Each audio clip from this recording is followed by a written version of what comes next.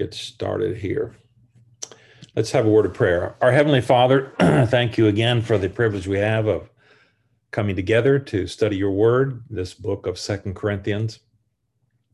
Thank you for what we've learned, and give us grace and help, and by the Holy Spirit, and enable us to be obedient to what we can understand and know and apply to our own hearts and ministries and lives and service for you.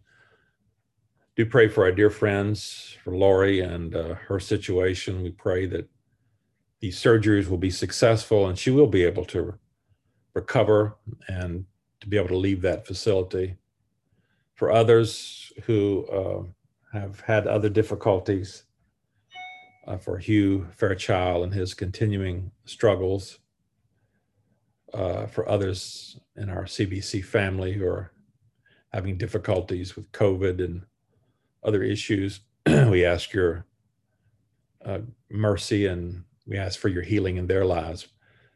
So we ask your blessing on our time together this evening, and we pray that you will use it to strengthen our spiritual lives and ultimately our service for you. We pray in Christ's name. Amen. So we're looking at 2 Corinthians,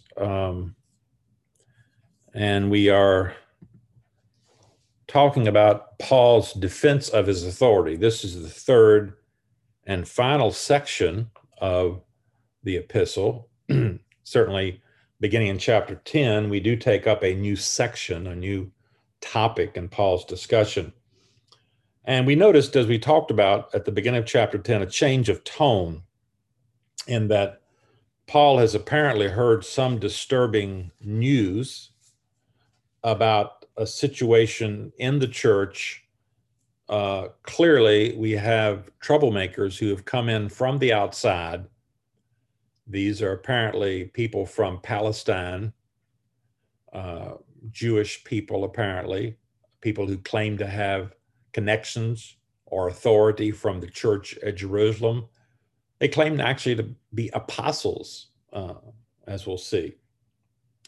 And so they are attacking Paul, his authority, and so forth, and trying to ingratiate themselves with the church at Corinth and replace Paul. And Paul sees them as having very evil motives and self-serving purposes, and not really concerned with the best welfare for the church. So he has to defend his authority here, because that's what they're doing. They're attacking Paul and saying Paul really has no authority. He has no letters from Jerusalem. Doesn't have apostolic authority. He's not acting like an apostle should act. He's not acting like he should. And so he's not conducting his ministry as he should. And so you can't really look to him and depend upon him. Look to us. And Paul begins by a discussion of what we called here the weapons of his authority, his weapons and his authority. And as I mentioned to Ed when I talked about irony here and sarcasm, this whole section is filled with irony and sarcasm. Remember, we said we're using irony in the sense of a sarcastic expression in which the intended meaning is the opposite. We might say to somebody, they might suggest some sort of plan, something we should do. And we say, well, that's a smart plan. That's a smart plan. No, we don't mean it's smart. We mean it's dumb. It's a dumb plan. But we say smart ironically or sarcastically. So we see that throughout this section of the epistle. And so Paul begins here, and he talks about his authority, his weapons, his spiritual weapons. He's not using physical weapons. His weapons are spiritual in nature, the knowledge of God. We're making our thoughts captive to Christ, to the truth of God's word, and so forth. But he does have weapons, and he does spiritual weapons, and he can punish disobedience, and he'll do it in the case of the Corinthians if that's necessary, if they don't come around to the correct way of thinking. And, He accuses them of just judging by appearances and superficial things. He goes on to talk about his sphere of service. That is, the Corinthians are within what he calls his sphere of service. He is the apostle to the Gentiles. He was given that ministry by Jesus on the Damascus Road. And that was confirmed at the Jerusalem Council, or even before then, when, they agreed, the Jerusalem pillars of the church, the apostles there agreed, yeah, Paul, you should go to the Gentiles, we'll go to the Jews. And so Paul is not that the other people can't minister at all to the Jews, to Gentiles, but this is mainly Paul's sphere of ministry. And Paul is going out there into the Roman Empire, ministering and establishing Gentile churches. And so Paul's ministry, you remember, is to try to go where the gospel had not been preached before. He goes to he's a pioneer missionary, and he establishes churches and tries to establish churches in large cities. And then he lets people in those cities evangelize the outlying hinterlands and other areas, other cities in the area. That's his general approach to ministry. And so he says these people are intruding really in areas that they have no business intruding in. They should be back in Jerusalem if that's who they're really from. And they shouldn't be boasting about work that they haven't done. Apparently they're boasting and suggesting that, the Corinthians' success, their Christianity is somehow due to these people, which is amazingly unbelievable. But apparently they're convincing some of the Corinthians that that's the case. So Paul now begins in chapter 11, continuing this discussion of his authority. And he speaks here about his jealousy for the Corinthians. That what he's doing it because he loves them. He is concerned for their welfare, for their best welfare. He's not trying to ingratiate himself or build himself up. It's for them. He's doing this and for the cause of the gospel. And so he begins again with this sarcasm and saying, I hope you will put up with me in a little foolishness. Yes, please put up with me, So he's again using this kind of language. I say here in verse 1, about verse 1 here, the news of the worsening situation at Corinth now leads Paul to abandon his normal aversion towards self-praise and to boast in his ministerial achievements. Certainly not comfortable in doing so, but as he later notes in 12:11, I have made a fool of myself, but you drove me to it. Paul has previously stated that self-praise is inadmissible and it's worthless, ultimately. But he realizes that this present situation demands it if his converts at Corinth are to be preserved intact for Christ. Paul's adversaries here are indulging in self-praise, which he has mentioned throughout the epistle in chapter 5, chapter 10, so forth. And the Corinthians were apparently largely sympathetic to this self-praise that these opponents were giving themselves. So Paul's hand is sort of forced here, as he says in 12:11. You drove me to it. I'm forced to tell you what you should already know, what should be obvious to you. He's got to indulge in what he thinks is really foolish boasting in order to win the Corinthians' attention, try to save the church the best he can. So reluctantly, he decides to use their methods. Unlike theirs, his motive is not personal gain. They're doing it for personal gain. They're talking about their great accomplishments to ingratiate themselves, to enhance themselves. Paul's doing it for the Corinthians' welfare, he says in verse 2. We'll see. Paul would be boasting in the Lord, he says. So he ironically, sarcastically requests the Corinthians indulgence. Put up with a little foolishness here. Yes, please put up with me. Well, why should the Corinthians indulge Paul here? Well, he gives some reasons here now in verse 2. I'm jealous for you with a godly jealousy. I've promised you to one husband, to Christ, so that I might present you as a pure virgin to him. But I'm afraid that just as Eve was deceived by the serpent's cunning, your minds may somehow be led astray from your sincere and pure devotion to Christ.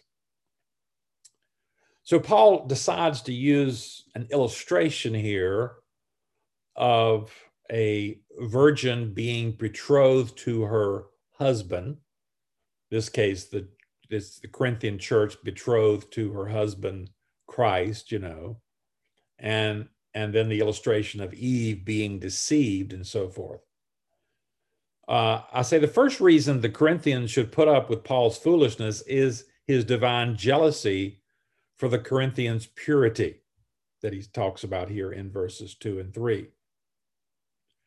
So with a jealousy that sprang from God and was like God's own jealousy for his people, Paul was jealousy for his converts, undivided loyalty. I mean, this is, like the statements we see in Hosea, where Hosea uses that kind of language. My people consult a wooden idol, and a diviner's rod speaks to them. A spirit of prostitution leads them away. They are unfaithful to their God.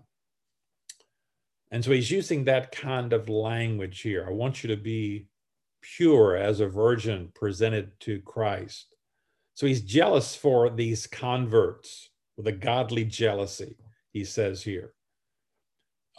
He wants their undivided loyalty in between their conversion, which here he calls their betrothal. I promised you to one husband. That's the word for I betrothed you to one husband. That's your conversion. So I might present you. Well, that's the glorification.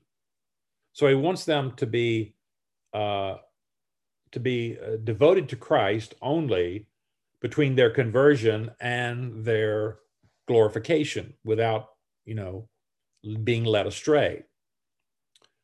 And so Paul pictures himself here as sort of like the father of the bride, whose ultimate goal is to present the church of God in Corinth as, pure virgin to the husband at his appearance. I say here, while human jealousy is a vice, divine jealousy is a virtue.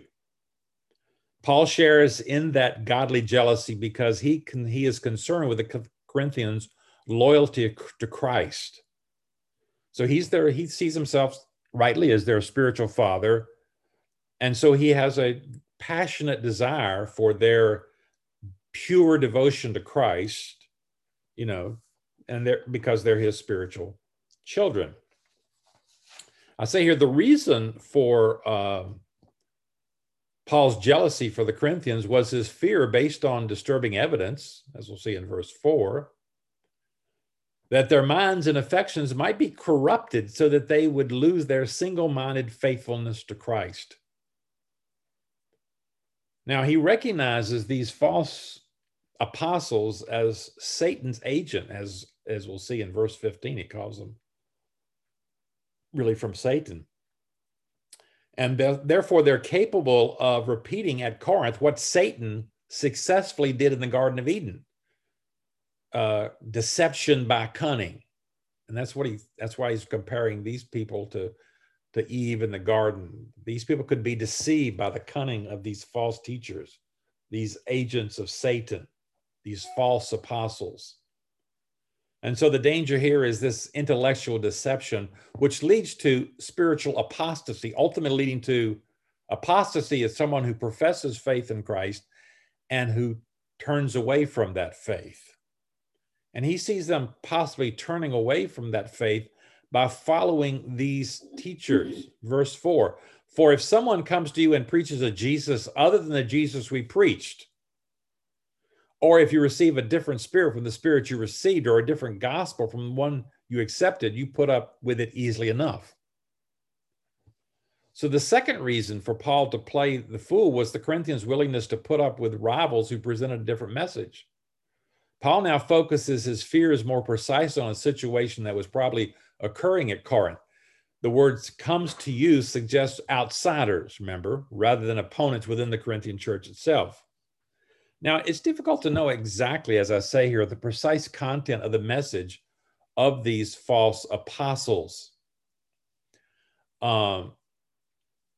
Most likely, as I say here, they were Palestinian Jews. I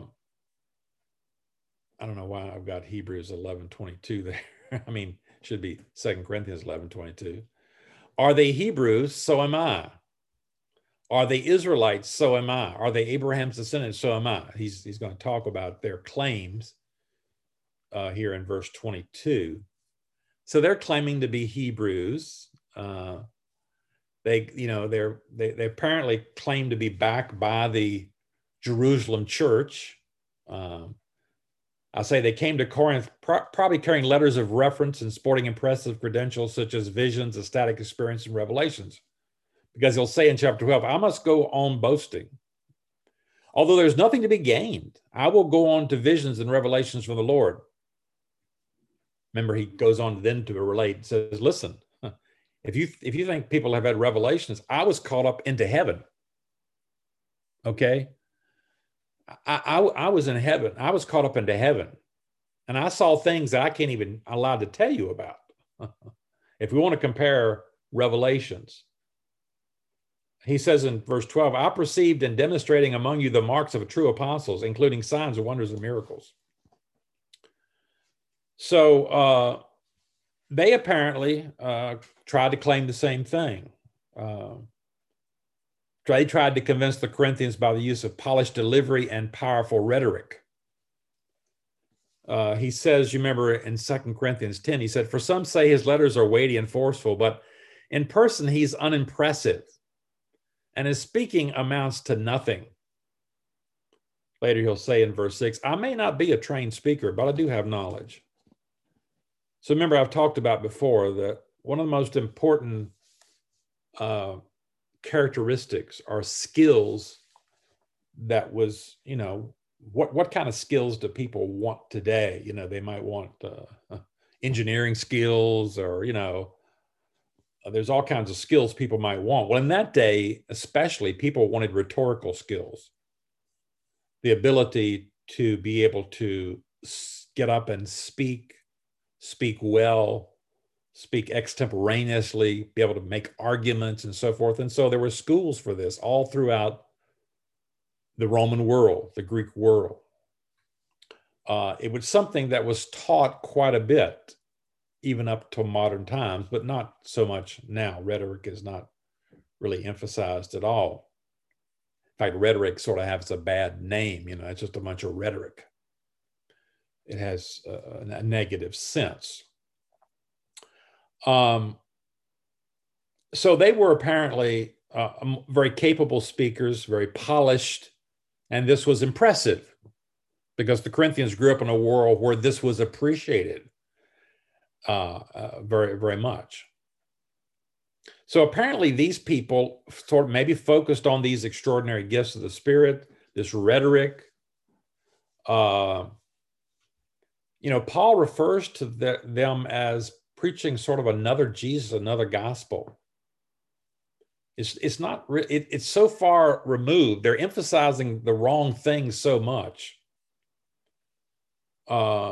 We have some of that. We've had some of that in our day where people emphasize power evangelism and a lot of things where they start departing from the gospel. They're emphasizing the wrong things so much that it's easy to get away from emphasizing justification by faith and the important things, the things that really are the gospel.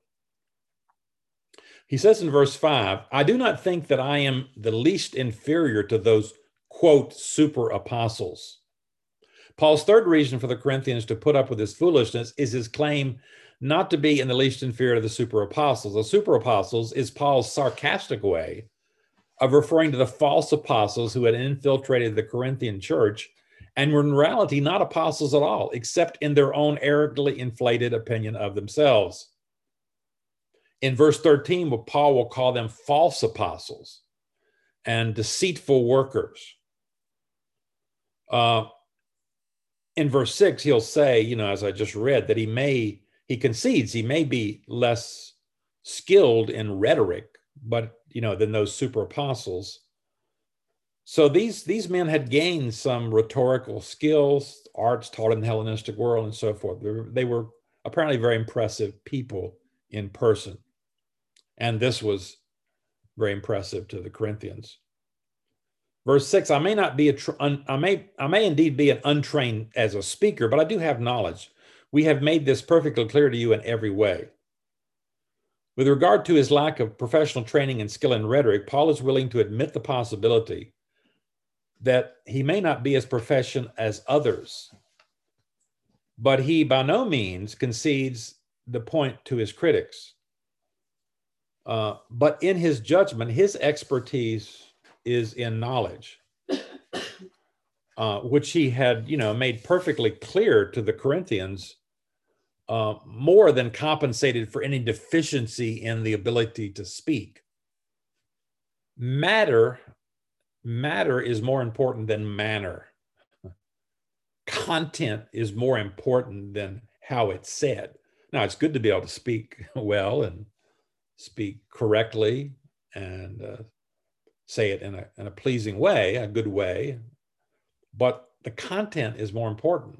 You can speak. Most false teachers speak their false teaching very well. That's the problem. Well, we come now to number 4 here in Paul's defense of his authority, and that's he talks about his preaching policy. Verse 7, was it a sin for me to lower myself in order to elevate you by preaching the gospel of God to you free of charge? I robbed other churches by receiving support from them so as to serve you. This is a difficult thing for us to grasp in our day because we think of people who asked for money. We look with suspicion on anybody who asks for money. But itinerant teachers of the Hellenistic age commonly gained their financial support by charging a fee for their instructions. So this was a very common thing. People went from city to city teaching various subjects, itinerant teachers, and they would charge a fee for their instruction. Others accepted the patronage of some wealthy person. So they were supported by some wealthy person or some group. Traveling teachers who were concerned about their reputation, however, would often work at a trade. Paul refused patronage and worked at his trade, not only in Corinth, but in Thessalonica.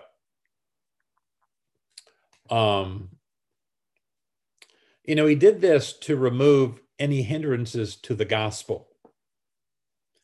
Now, this comes up in 1 Corinthians, right in chapter 9. Paul's authority is questioned as early as 1 Corinthians. It really comes under attack here, but it's even questionable by the Corinthians themselves. In 1 Corinthians, there's no one outside Corinth from outside coming in attacking Paul. But the Corinthians wonder about Paul himself. Why doesn't he take our money? That's a little opposite of what we would think. We want to know, why does this guy want our money? Why do they want our money? But in that day, you expected to be supported by the people you taught and so forth. And so Paul says in chapter 9, verse 12, 1 Corinthians 9:12, if others have this right of support from you, shouldn't we have it all the more? But we did not use this right. On the contrary, we put up with anything rather than hinder the gospel.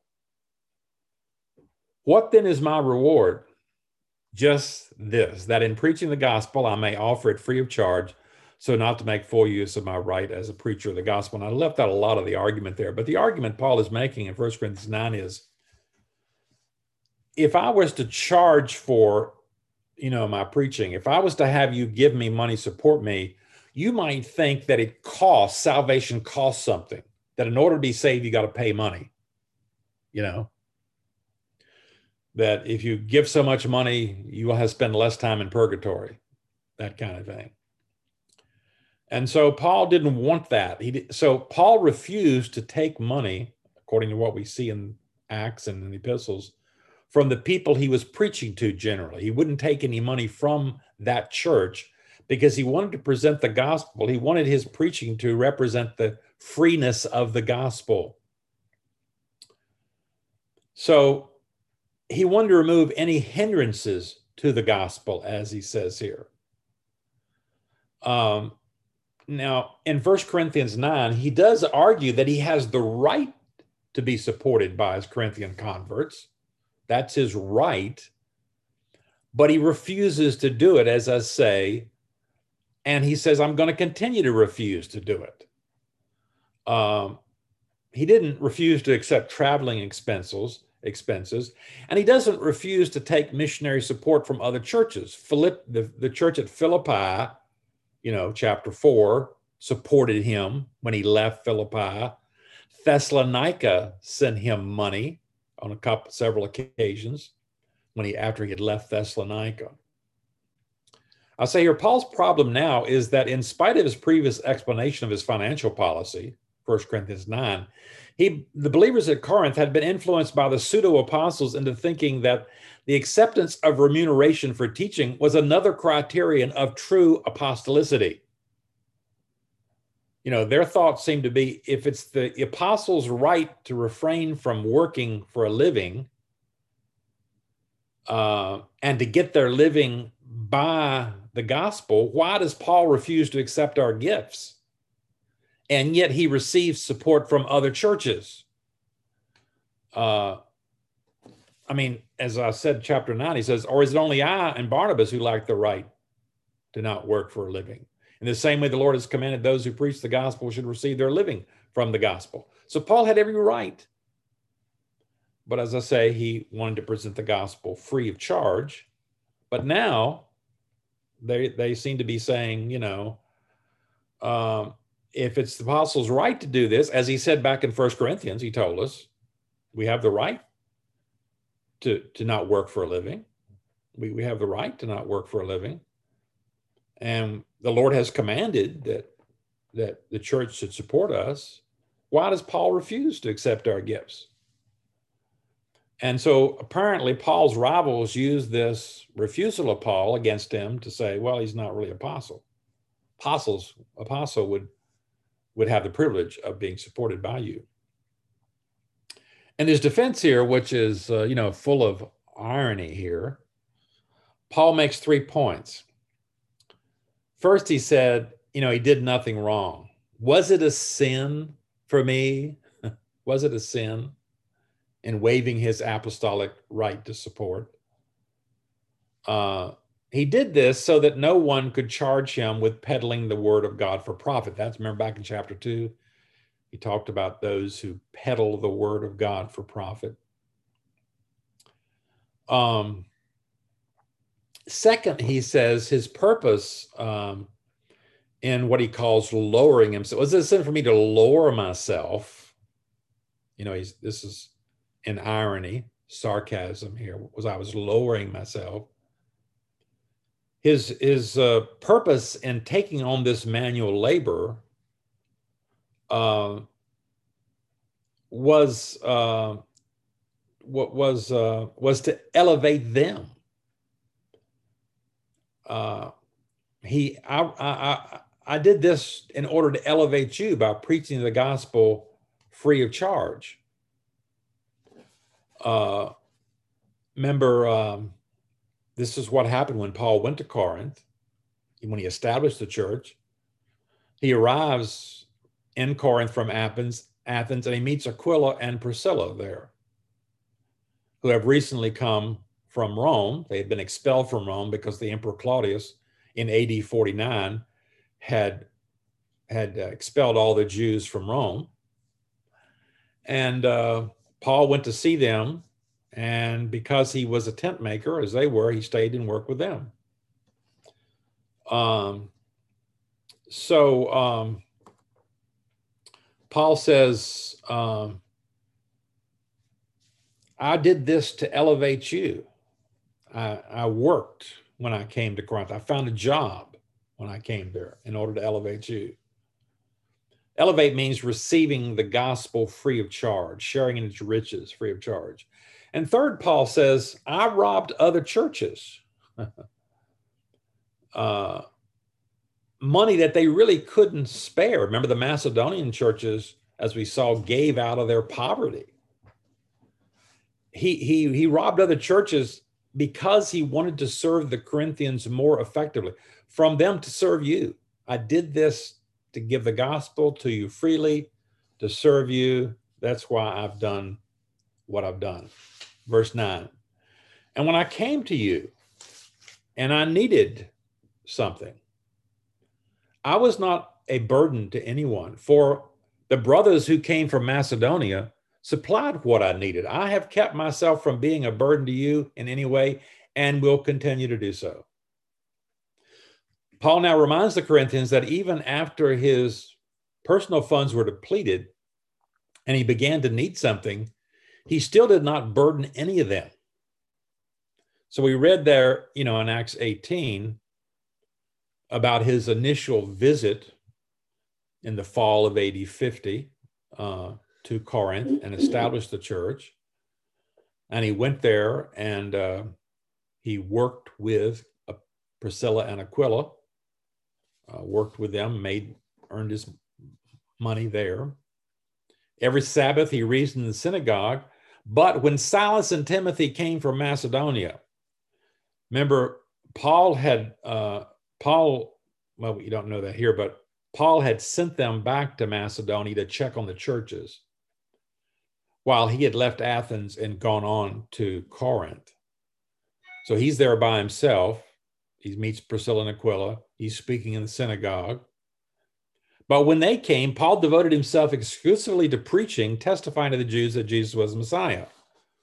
Well, how did he do that? Well, it's a fair inference from this present verse that the reason was that the brothers who came from Macedonia, as we see here in verse 9, probably Silas and Timothy, maybe others, but certainly them, brought some sort of monetary gifts, possibly from Philippi, as I said, possibly from Thessalonica. He mentions that in 1 Thessalonians 3, Philippians 4. So providentially, these gifts arrived, just when his resources had failed, and he began to, need things. But even in this extreme situation, he refused to burden anyone. And so he had this policy of financial independence. He says, that's going to continue to be my policy. Verse 10. As surely as the truth of Christ is in me, nobody in the regions of Achaia, remember, is that province that Corinth and Athens are a part of. Macedonia is where Berea, Thessalonica, Philippi are at. But he says, nobody in the regions of Achaia will stop this boasting of mine. Why? Because I do not love you? God knows I do.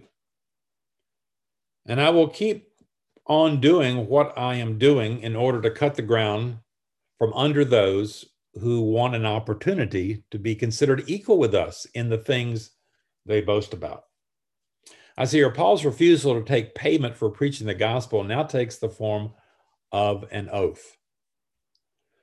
As surely as the truth of Christ is in me, Paul calls his refusal to accept support from the Corinthians his boast. So none of his opponents will be able, he says, to block his policy of offering the gospel free of charge. Back in verse 7, I said his refusal to accept pay from the Corinthians was in order to elevate them. Now in verse 11, he points out an additional motive, his deep love for the church.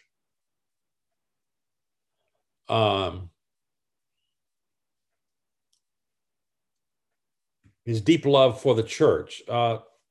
Some had, asserted that as we said, some had asserted that his failure to accept accept payment was somehow a lack of affection for the Corinthians. He doesn't really love you. He would treat you like he should. And Paul dismisses this by, appealing to God's knowledge of his heart.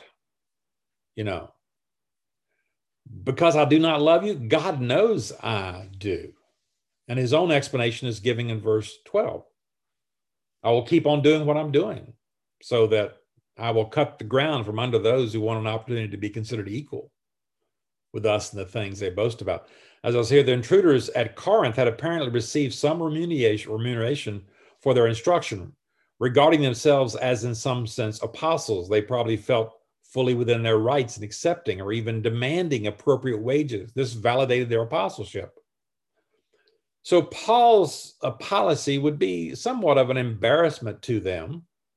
They have to explain away why they're accepting and Paul's not. They couldn't boast as he did about preaching the message of the gospel without charge. So this is Paul's reason. This is his motive for persisting in his long-standing policy to deprive his opponents of the opportunity they longed for, so that they might boast that they were working at Corinth, precisely on the same terms that he had been. So he hoped that his own financial independence would highlight his rivals' financial dependence, and this would cause the Corinthians to rethink their attitude toward him and see the truth here of what's going on.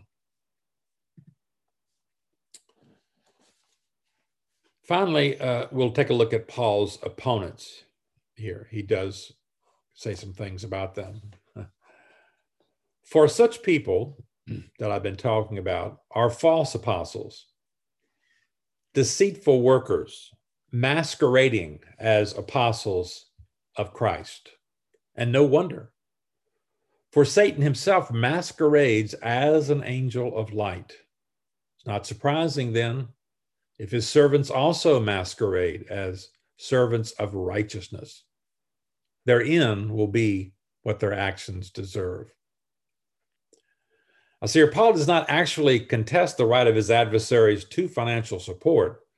The real reason he opposed them and why they presented a great danger to the Corinthians was because they were in fact false apostles, deceitful workmen, masquerading as apostles of Christ. They were apostolic pretenders. They passed themselves off, as we see here, righteous servants of Christ, as we'll see in verse 23, he says. In reality, he sees them correctly here as agents of Satan. They're deceivers, like Satan is a deceiver. To masquerade as an angel of light here. Church leaders can seem genuine in appearance and profession, and yet in actuality be Satan's minions. Right? Church leaders can seem genuine in appearance and profession, and yet be Satan's minions. So we have to judge church leaders by Scripture, by not by their claims and all this kind of stuff, but by Scripture.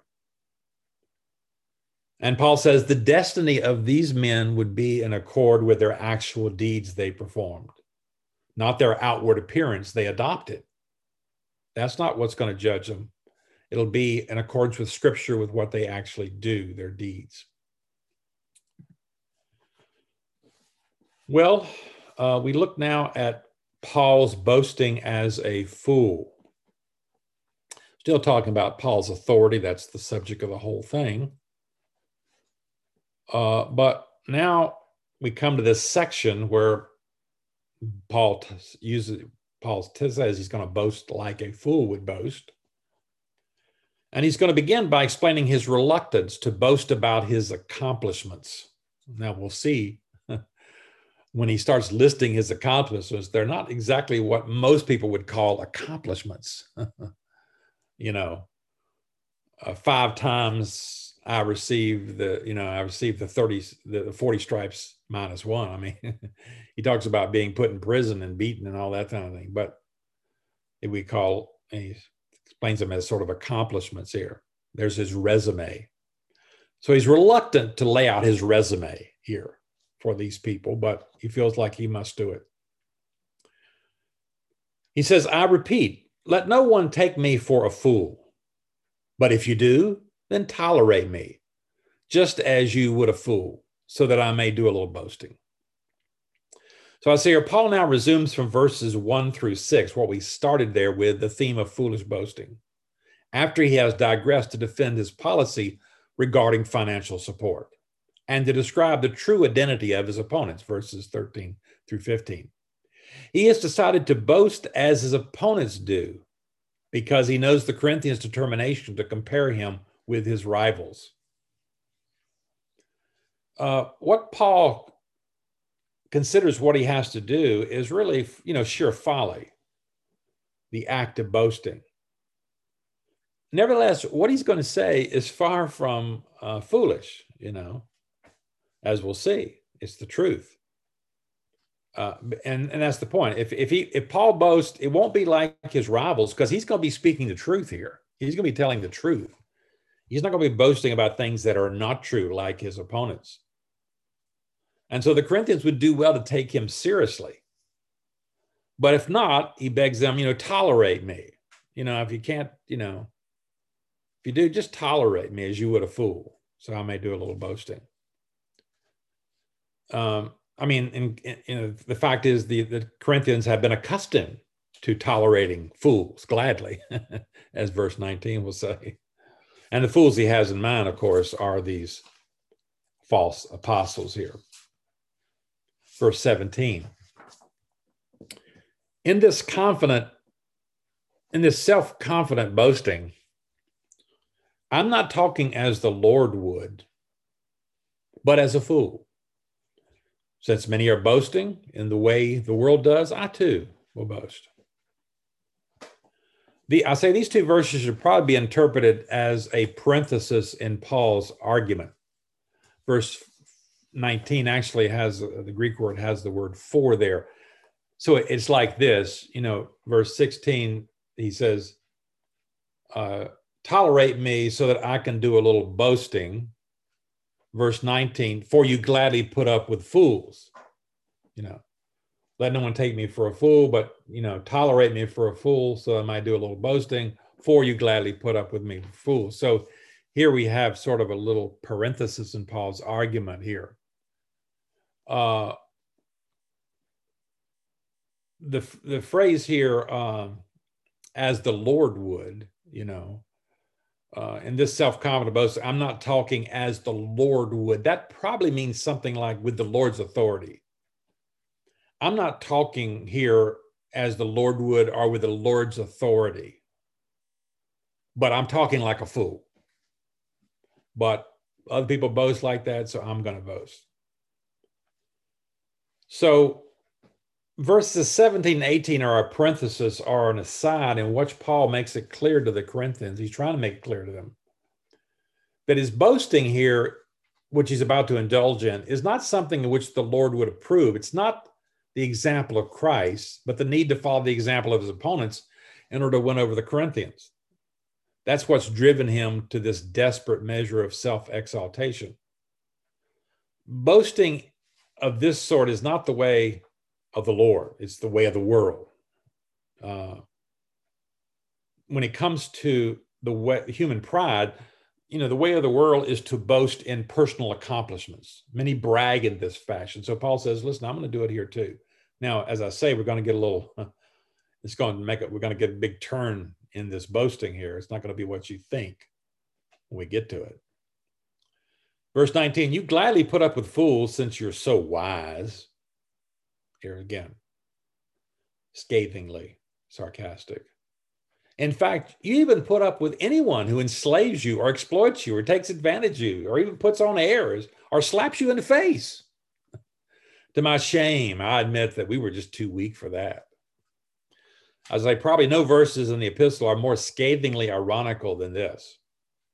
Not only do the Corinthians humor fools, they do so gladly, since they're used to putting up with fools, that is, these false apostles. Paul's boasting should be no problem for them. So the Corinthian intruders are fools because of their exaggerated opinion of their own self-importance.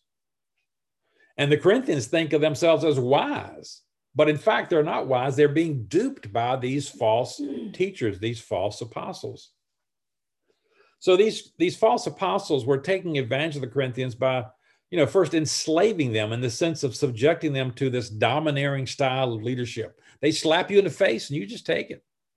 You think it's great. He says they were also being exploited. They enslave you, they exploit you.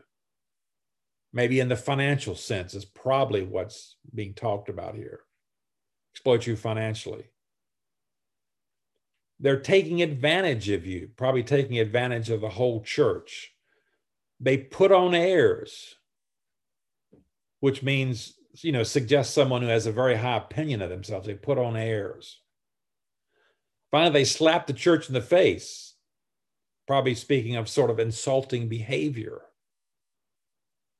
Paul has to confess with shame, he really saying it sarcastically, that his character is, I'm just too weak to do this kind of thing, too mild to use these kind of tactics of my opposition here. Well, let's look at that boasting, Paul's personal heritage and suffering. Let's see here where we are at.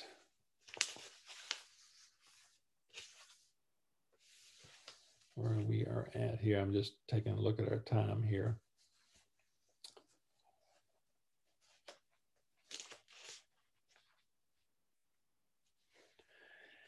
I think we will